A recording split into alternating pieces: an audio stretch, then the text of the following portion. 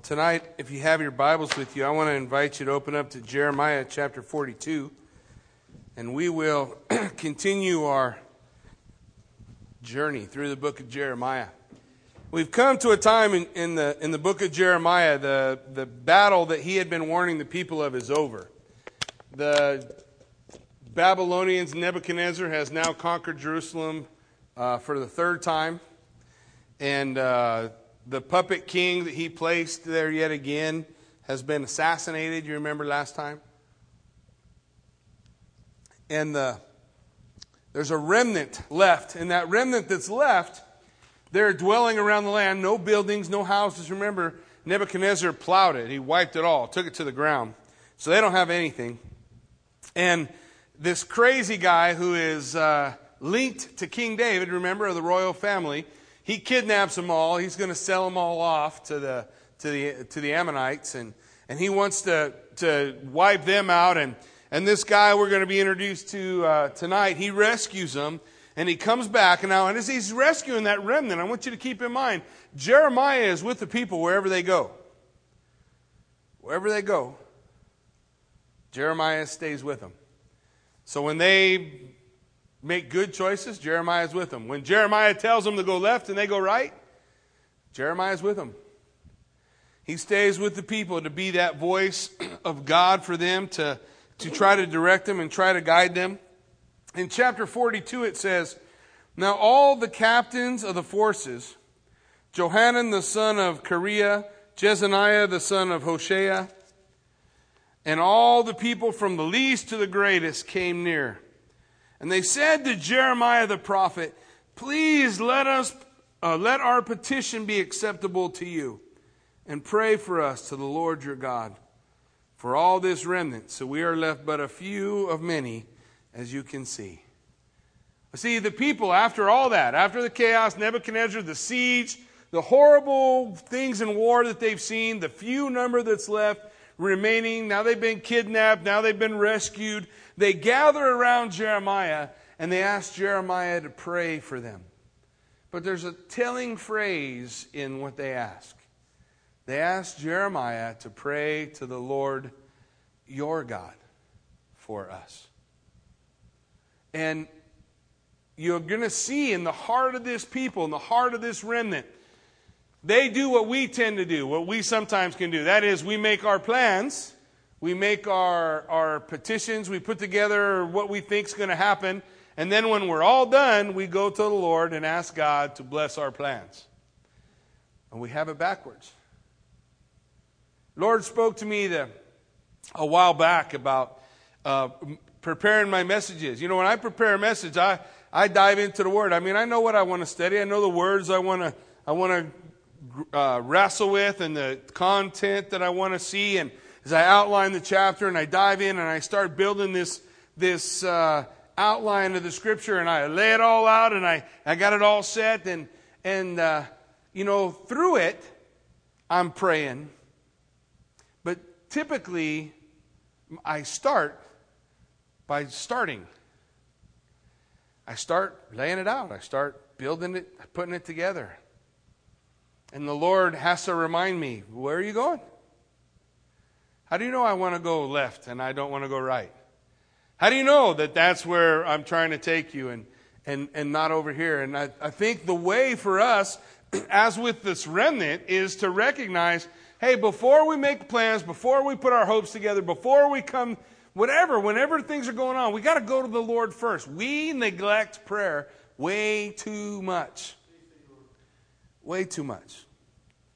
Prayer needs to be a regular part of our life. For Fritz and Joni were just sharing, when they wake up every morning during the week, they get up, and Joni gets ready, and then she wakes up Fritz, and they pray together.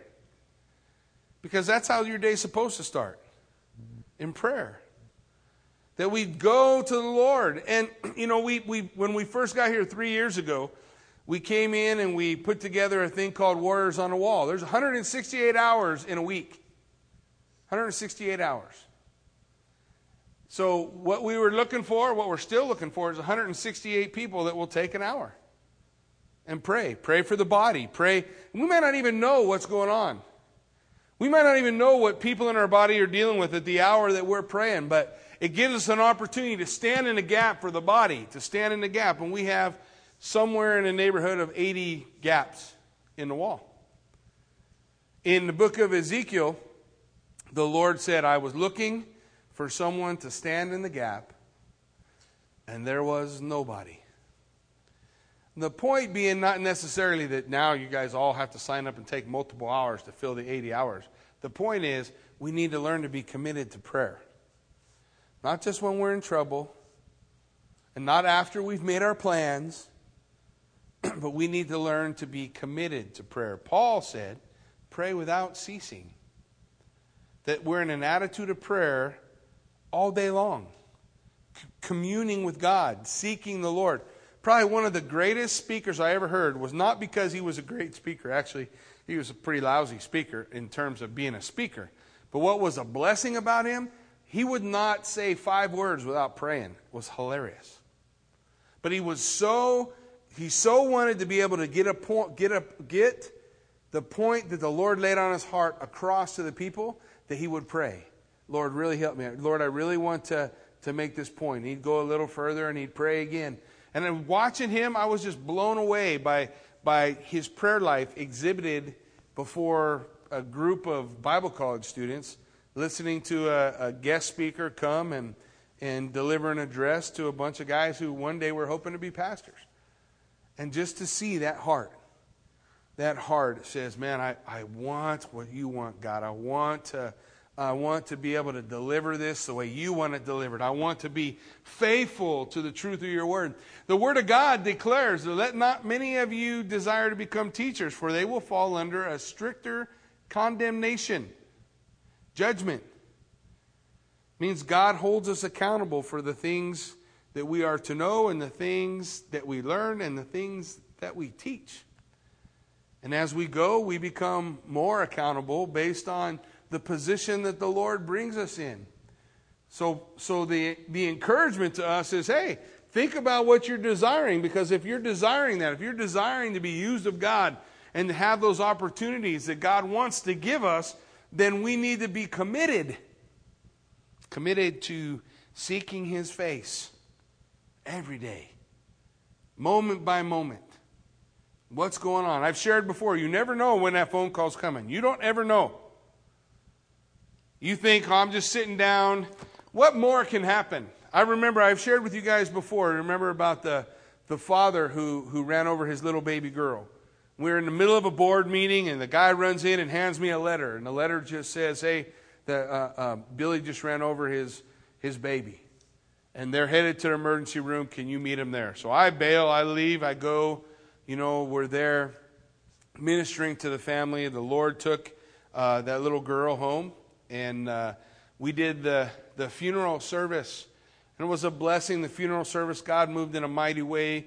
You know, people got saved. I mean, it was really, you know, if you want to look for something to redeem out of a horrible circumstance, there was some bit of hope, you know, to cling to in that. We're at the family's house, and we're sitting down, and we're just eating. You know how you get together after a funeral service and you know, just tell stories and visit with people. So we're sitting there visiting, and you're thinking, I mean, what really can happen? I mean, what else could go on? And my phone rings.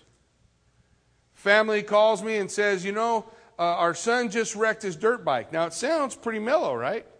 But they had to airlift him to the hospital. And we don't know really what's wrong with him. Can you meet us at the hospital? Right after the service for that little baby. And this young man played football for me. I did his wedding. He has a couple of kids, you know, and so we're well connected with the family, somebody we really care about, so pick up and go down. Now, I'm thinking all the way down the hospital. I mean, what's the big deal? He wrecked on a dirt bike. He'll be okay. He had gear on. He was wearing all the stuff you're supposed to wear. I mean, how bad could this be?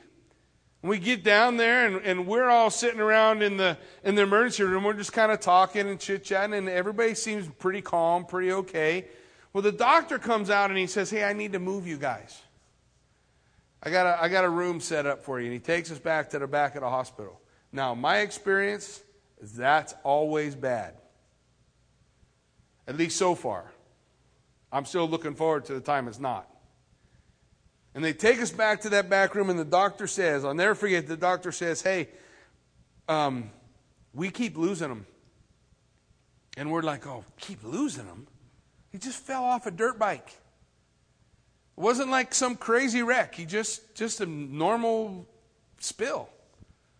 We keep losing him. We're going to try for a few more minutes, but if we can't get him, we're going to let him go. So we gather together. Father, mother, brothers, whole family, we're all gathered in a circle, and we're just praying. We're just praying, Lord, come on. You can do this, God. You can touch him. You can give the doctors wisdom, understanding, help them find what's going on, whatever. We're praying. We're praying all the way up to the time when the doctor comes back in. And I've shared with you before, he did not have to say a word. All he had to do was open the door and look at you. And you knew what he was going to say.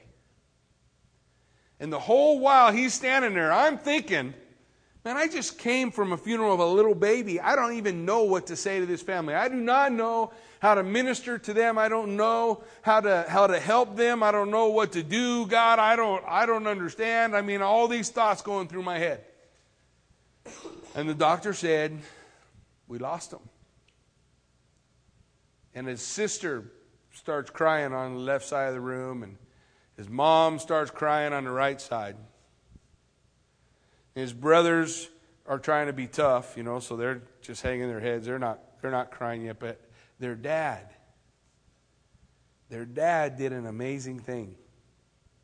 He stood up in the middle of that place at that moment, not like 10 minutes later or after you can gather your thoughts. At the moment when it all hits, he stood up and he said, I bless your name, God. I praise you.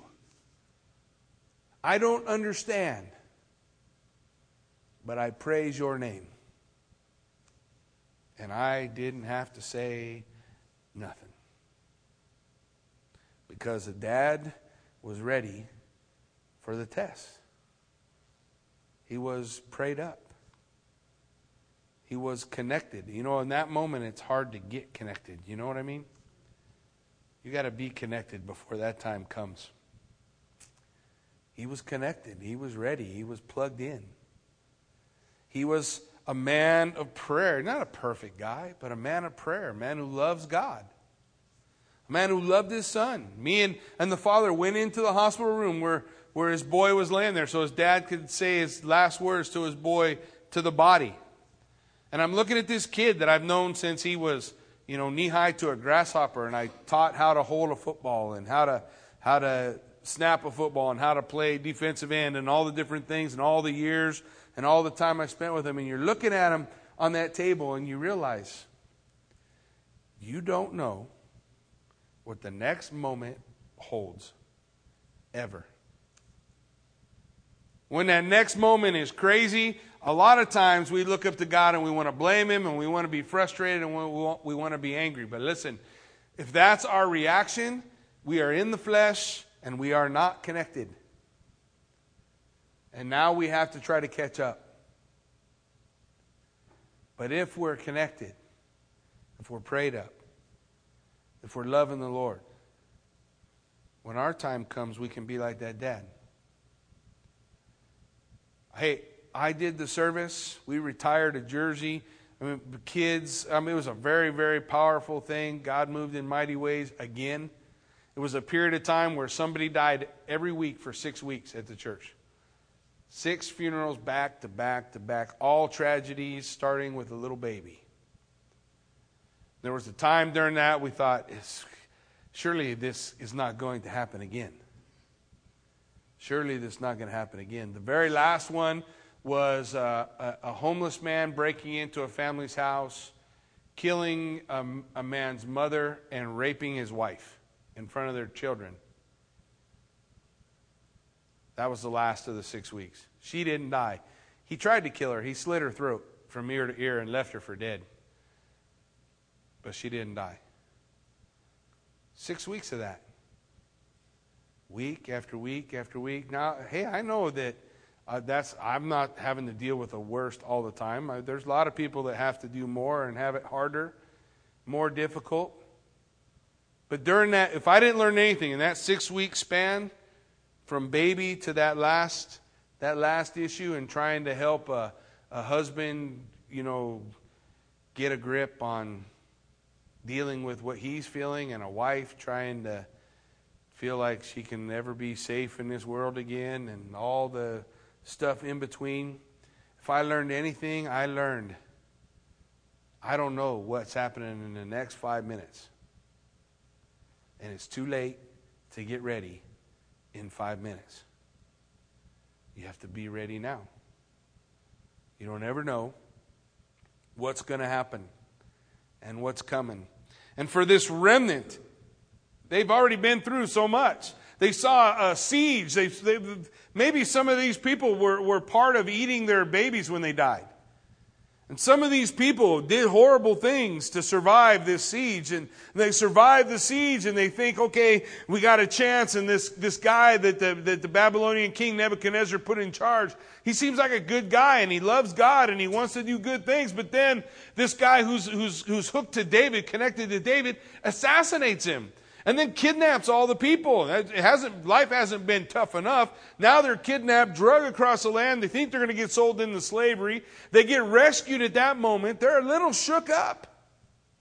And they come to Jeremiah and they ask him, pray to the Lord your God for us. But as we look at the scripture, we're going to see that their hearts, they're having a hard time. They're having a hard time trusting God. They're having a hard time dealing with all the things that are going on in their life.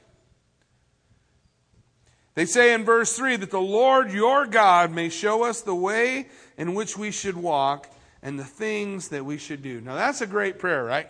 I pray, Lord, show me the way I should walk and the things I should do. I mean, ultimately, that's exactly what we're talking about. That's exactly what we're desiring. And Jeremiah the prophet said to them, listen to him. The heart of a prophet. I have heard, indeed, I will pray to the Lord. Look how he turns it around. I will pray to the Lord your God. Hey, he's not my God. He's your God too. It's the same God. It's the God that they served. Maybe they feel like life has been so crazy God can't love them, or God doesn't love them because of all the stuff they've been going through, and they can't get across that, and they're looking for a God who's far away. But you know God's not far away. God's near. He's near. The unknowable, untouchable God, He's knowable and touchable in Jesus Christ, His Son, through the Lord. Well, He says, hey, I will seek the Lord your God, He says, according to your words. And it will be, whatever the Lord answers you, I will declare to you. I will keep nothing back from you. Jeremiah says, hey, I'm going to seek the Lord. I'm going to go talk to Him. And whatever He tells me, however He lays it out for me, whatever He wants, I'll tell you. I'll tell you. That's an important thing, by the way, in the body of Christ. To be able to be straight with somebody about what the Word of God says in regard to a direction someone might be taking. A lot of times it's easier, it's softer, it's easier on us to kind of go around the bush. Maybe we still say it, but we soften it so much they don't get the message anymore. Sometimes the most loving thing you can say is, hey, you're in sin, and you need to repent. And God loves you, but this is wrong.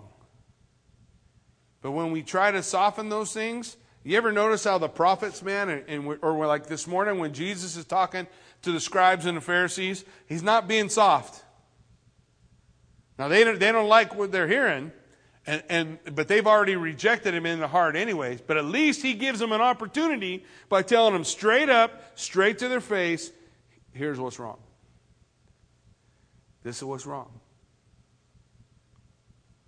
I mean, there are certain things in the Word of God that will never be right. I don't care how you try to spin them.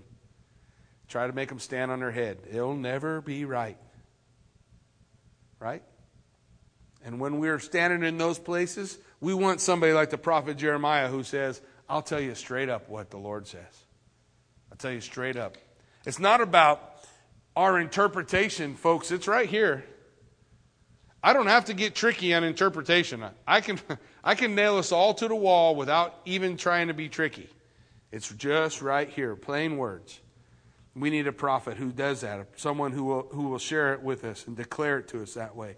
So they said to Jeremiah, "Let the Lord be true and a faithful witness between us, if we do not do according to everything which the Lord your God sends us by you." Man, what great hearts. They're in a right place, right? They're saying all the right things. Saying all the right things don't always mean you're in the right place. Right? We can always be whitewashed tomb full of dead men's bones. We look right, it sounds right, but let's see what's going on. Let's see what's happening. Whether it's pleasing or displeasing, listen to what they're saying. We'll do whatever God tells us to do, whether it's pleasing or displeasing. We will obey the voice of the Lord our God to whom we send you, that it may be well with us when we obey the voice of the Lord our God. Now you see, they're recognizing now, they've come kind of full circle. Not your God, He's our God. He's our God. Yes, whatever our God says, whatever the Lord lays, whatever He tells me, I'll do. Well, you know, Jackie, I just really love her. Brother, she's not a believer. You know, but I think she's going to change. I think she'll come to know the Lord. I think things will get better. Listen, the Word of God says not to be unequally yoked together with an unbeliever. Man, this relationship can go no further. If you want the blessing of God, this relationship can go no further. It's got to stop. I don't like what God says. I really love her. You know, in all my years of giving that counsel, how many times someone has chosen to do what the Word says? Never. Not one time. Sometimes, somewhere down the line, through a bunch of chaos, it works out. Sometimes somewhere down the line through a bunch of chaos, it don't. But the bottom line is they entered into a relationship knowing that they were in disobedience to God's word and they didn't care. It's not a great place to be. But this is what it shows us, right? When we come face to face with those things, it shows us where our heart is. See, when we read Jeremiah and Jeremiah says, "Oh, the heart is deceitful and wicked above all things, and who can know it?" We can all say amen, but we're saying amen for the guy sitting next to us. We're saying amen for the guy across the room. My heart's pretty good, but I know that most of these guys, their heart's kind of messed up. So yeah, amen for them. But when we come face to face with those things where God's word doesn't line up with our desires, I had an uncle love the Lord with all his heart. You tell me what to do with this. Love the Lord with all his heart. Struggled his entire life with homosexuality. He came out of homosexuality and he got married. He repented. Lord, I know this isn't what God wants me to do. He got married and he would stay married for a while. But at some point, and usually it happened at church, he'd stumble in a relationship with another man, and then he's back down that road. And he'd go down that road and a while, and he knows what the Word says, but he struggles. He's struggling with his sin and a desire to do what's right. It's not found within us or an understanding of the law. The desire to do what's right or the power to do what's right is found in a relationship surrendered to the Lord God Almighty, empowered by His Holy Spirit, anointed by that power. But without that, we're going to struggle. So he'd come out, get married again, fall back in the homosexual lifestyle. Then he got AIDS. Now when you get AIDS, everything changes. I mean, you're a dead man. The question isn't whether or not I'm going to die. Of course, that is true of all of us, isn't it? We just don't realize how close it is. He got AIDS and left the homosexual lifestyle for the last time. And the family, us, we welcome him in. Because that's my brother who struggles with sin. I may not get it. I might not understand it. Maybe it disgusts me, whatever. But I just have a sense of how God sees my sin. Because every stinking day I tell a lie. I bet in my life I've not made one day that I haven't told a lie or a fib or did something so that I could avoid an issue or whatever. You know, those things that you don't see coming, and before you know it, it come out your mouth and, well, I'll just let it lay. Now I know what that looks like to God, because as disgusted as I am at my uncle's sin, that's how he looks at me. And what I think I can justify by what I do. It's not so bad. It's just somehow a little white sin, right? And that's not black and dirty and nasty. So he struggled a long time with, could God forgive him for what he'd done? And he prayed, many times he prayed, but he prayed, cried out to the Lord, and he fell asleep. And he wasn't too sick yet. He fell asleep, and he had a dream. And in his dream, he told us, he said, I finally know it's okay. I'm forgiven. He said, God come to me last night, and while I was sleeping, I just had a dream of the Lord holding me. I'm in a rocking chair, and I'm coughing and I'm sick, but God's sitting in the rocking chair. He's holding me like I'm a little baby again, just rocking me. Because that's how God loves the sinner. That way. If we'll come back, if we'll repent, if we'll agree with the Lord and receive what God has for us. Did it take away the consequences of his sin? Nope. AIDS killed him. AIDS killed him. And the only reason I do worship or play guitar today is because of him. If it wasn't him, I wouldn't play. He handed me his guitar and he said, you stop playing when you're 17 and you should still be playing. Take this. Go play. Love the Lord. Do worship. He was always, wherever he was always in worship, always in music. That's why I play. From a man who just could not walk the road that he needed to walk, struggled with it his whole life. How's that different from us? And the Bible says, the Bible's not a liar. The Bible says there is a sin that so easily ensnares you. There's a sin that so easily ensnares me. It may not be the same thing, but it's still there. It's still there to be a struggle.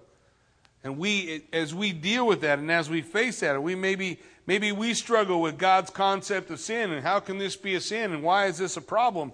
Maybe we say the words. We can say the words, God, whatever you tell me, I'll do. But when the Word of God says it's a sin, it's a sin. Period. When the Word of God says, we can always point out somebody else's sin. Oh, that's an adulterer. That's a murderer. I can't believe what they've done. But actually, the Bible has more to say about people who backbite and gossip than about murderers and adulterers. And the Lord places it in the Proverbs on things he hates. Yeah. But do we say, like these guys, whatever you say, Lord, I'll do? Oh, while we're talking about that, just mentioning gossip and backbiting, the Bible condemns the one who listens as much as the one who speaks. The Bible says if there's not wood, there can't be a fire. If you won't listen, they can't tell. So you become a party to the sin just by listening. See, these guys, they said, whatever the Lord says, we'll do. Whatever God tells us. Do we say that? Do we say, whatever God tells us, I'm going to do? Because God says in His Word that you better learn how to forgive if you want to be forgiven. Doesn't He? Do we sound like them? Whatever you tell me to do, I'll do. Wherever you tell me to go, I'll go. See, there's a lot of people out there who struggle with the idea that homosexuality is a sin. Let me square it for you. Homosexuality is a sin. Period. It's a sin. It's one of many sins of sexual immorality of which the church is incredibly guilty. And that doesn't mean that we should turn a blind eye to it all. That means we should repent and knock it off. And say, whatever you say, God, I will do. Wherever you send, I will go. That's what these guys are saying, right? Life's crazy, chaos, all this heartache in their life, dealing with all these problems. But that's what they said. They said, whatever God tells us to do, we'll do it. And I hope our attitude is better than theirs. Whether it is pleasing or displeasing, whether it's good or bad, whether I like it or not. That's what they're saying. There are a lot of things in God's Word I don't like. I'd like a little bit more leniency. But they're there. It happened after 10 days that the word of the Lord came to Jeremiah. And he called Johanan the son of Kareah and all the captains of the forces that were with him and all the people from the least even to the greatest. Now it's not very many because it's just a remnant. There's hardly any people left.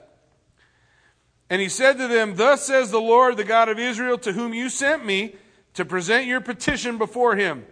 If you will still remain in this land, listen to the promise, and I will build you, and I will not pull you down, and I will plant you, and I will not pluck you up, for I relent concerning the disaster that I have brought upon you. The Lord says, you stay here, and I'm going to build you. I know you don't have no homes, no houses, and everything's torn down, but the Lord says, this is His promise, I'll build you. I won't tear you down. He's going to raise them up. He's not going to pluck them. He's going to take care of them. He's saying, man, I'm going to stop. The disaster is over. The judgment is done. It is finished. Hey, you guys stay here and live in the land of blessing, and I'll be your God, and you be my people. That's what God says. But He goes on. Do not be afraid of the king of Babylon, of whom you are afraid. Don't be afraid of him who says the Lord, or don't be afraid of him, says the Lord, for I am with you to save you and deliver you from his hand. Nebuchadnezzar had destroyed Jerusalem 3 times already. Nebuchadnezzar was a tool in God's hand. And God said, if I say so, he'll never touch you again. He'll never be here. I will take care of you. You don't have to be afraid of him. You don't have to be afraid of him. You don't have to be afraid of that. You don't have to be afraid of this. Just trust me. Be here, live here, and I'll build, and all these things will be yours. You can have them all. And I will show you mercy, that you may have mercy on you and cause you to return to your own land. Man, God says, I will have mercy on whom I will have mercy, and compassion on whom I will have compassion. God's God. He says, I'll have mercy. If He says it, He'll do it. If He says it, He'll see it through. But then He gives them a warning in verse 13. But if you say, we won't stay here, and you disobey the voice of the Lord your God, saying, no, but we'll go to the land of Egypt, where we will see no war, or hear the sound of the trumpet, or be hungry for bread, and there we will dwell. Then hear now the word of the Lord, O remnant of Judah. Thus says the Lord of hosts, the God of Israel. If you wholly set your faces to enter Egypt and go to dwell there, then it shall be that the sword which you feared will overtake you in the land of Egypt. The famine of which you were afraid will follow close after you there in Egypt, and there you will die.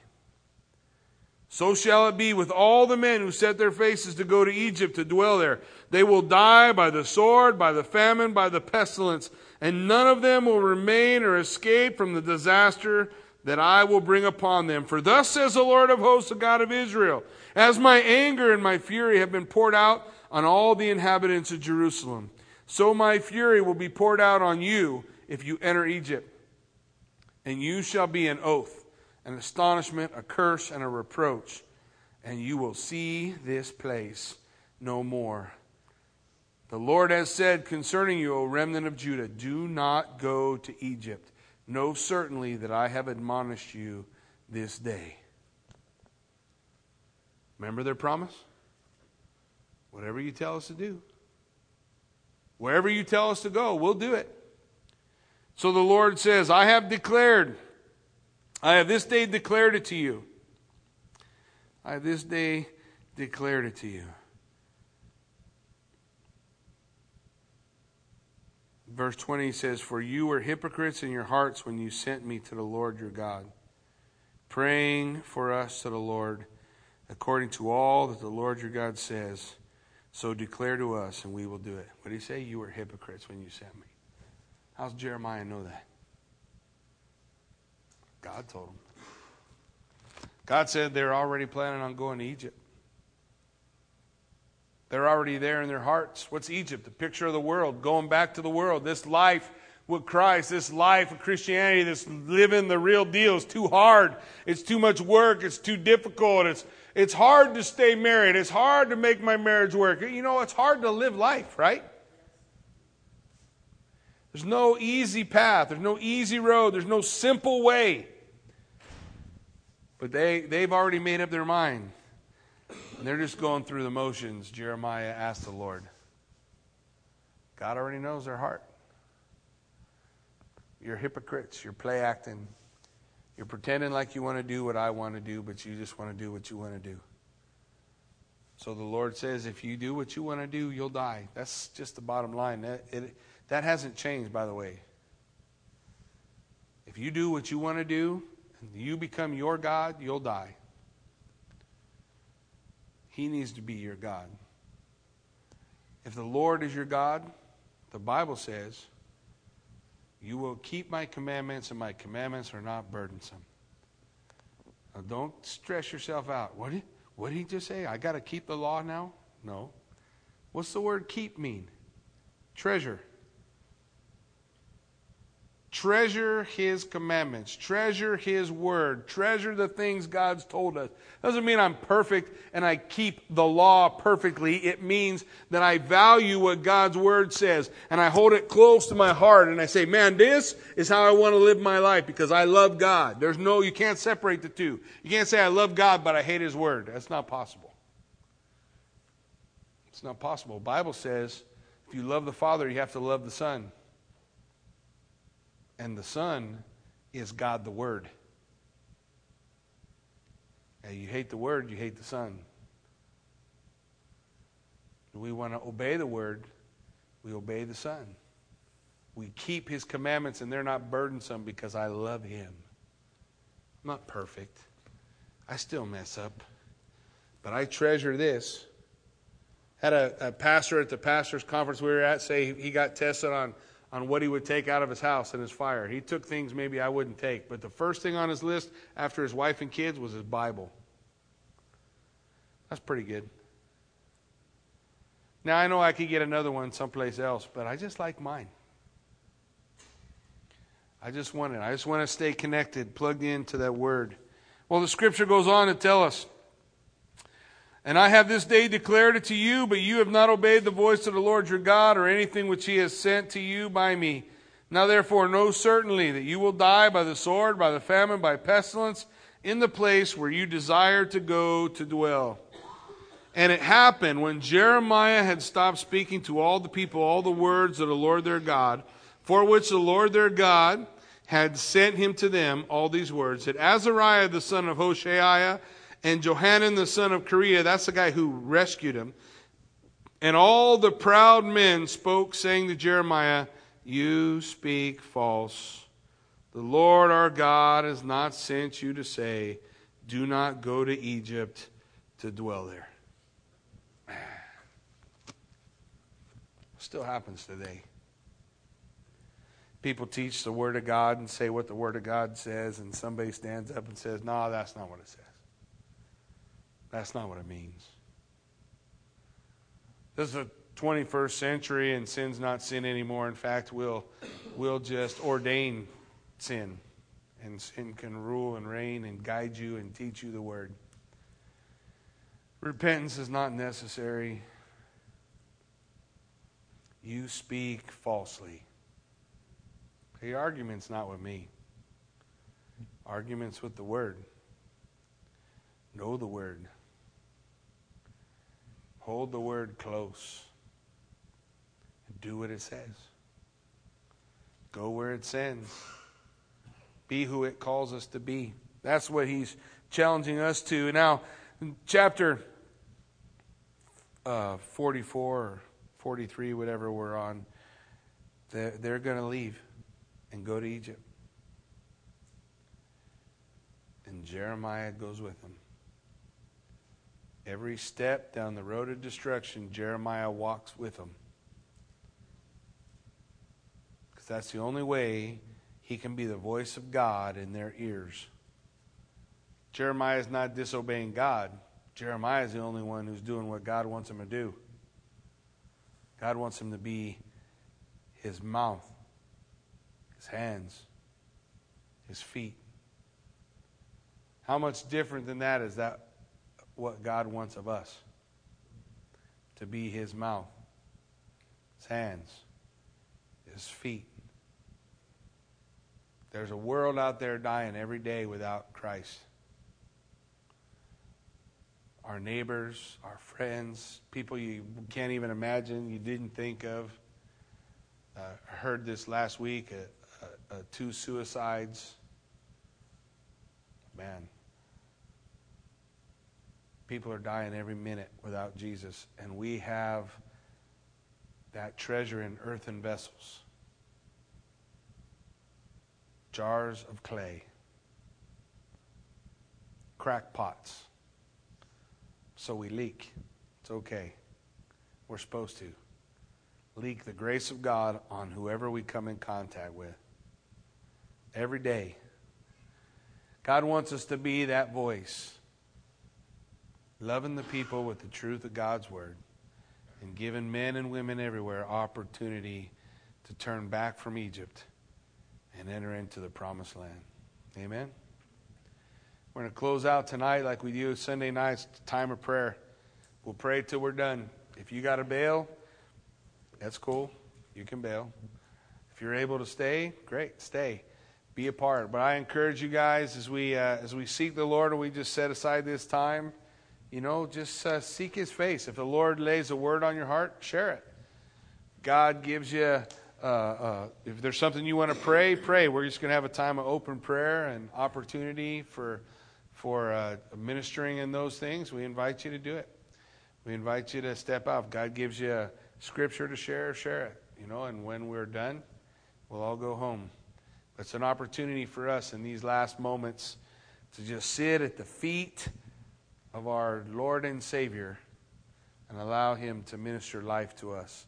Heavenly Father, Lord God, we do thank You for opportunity to come before You. We thank You for a chance to seek Your face and, God, just to dwell in Your presence. Lord, we ask that You would meet us in this place. And, Father, that You would just place upon us, God, just that spirit of power and a sound mind, Lord, the willingness to be who You're wanting us to be, to fulfill the words of the remnant, only to mean them. We don't want to go back to Egypt. We want to go where You're sending us. We want to trust in You. I believe You more than I believe the world.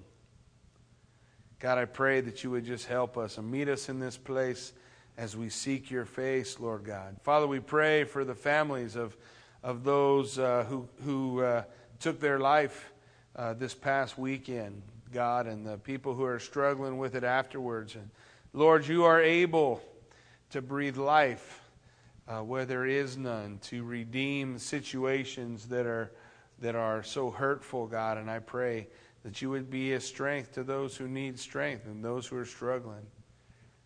Lord, I pray that you would equip us to cross the street and tell our neighbors and our friends, invite them to come to church, invite them to know the Lord, be willing to be your hands and feet out in a world that doesn't want us and wants to go the opposite way. Well, that's where you sent Jeremiah. That's where your prophets have always gone. May we go forward. May we go forward in the power of your Holy Spirit and be who you're calling us to be.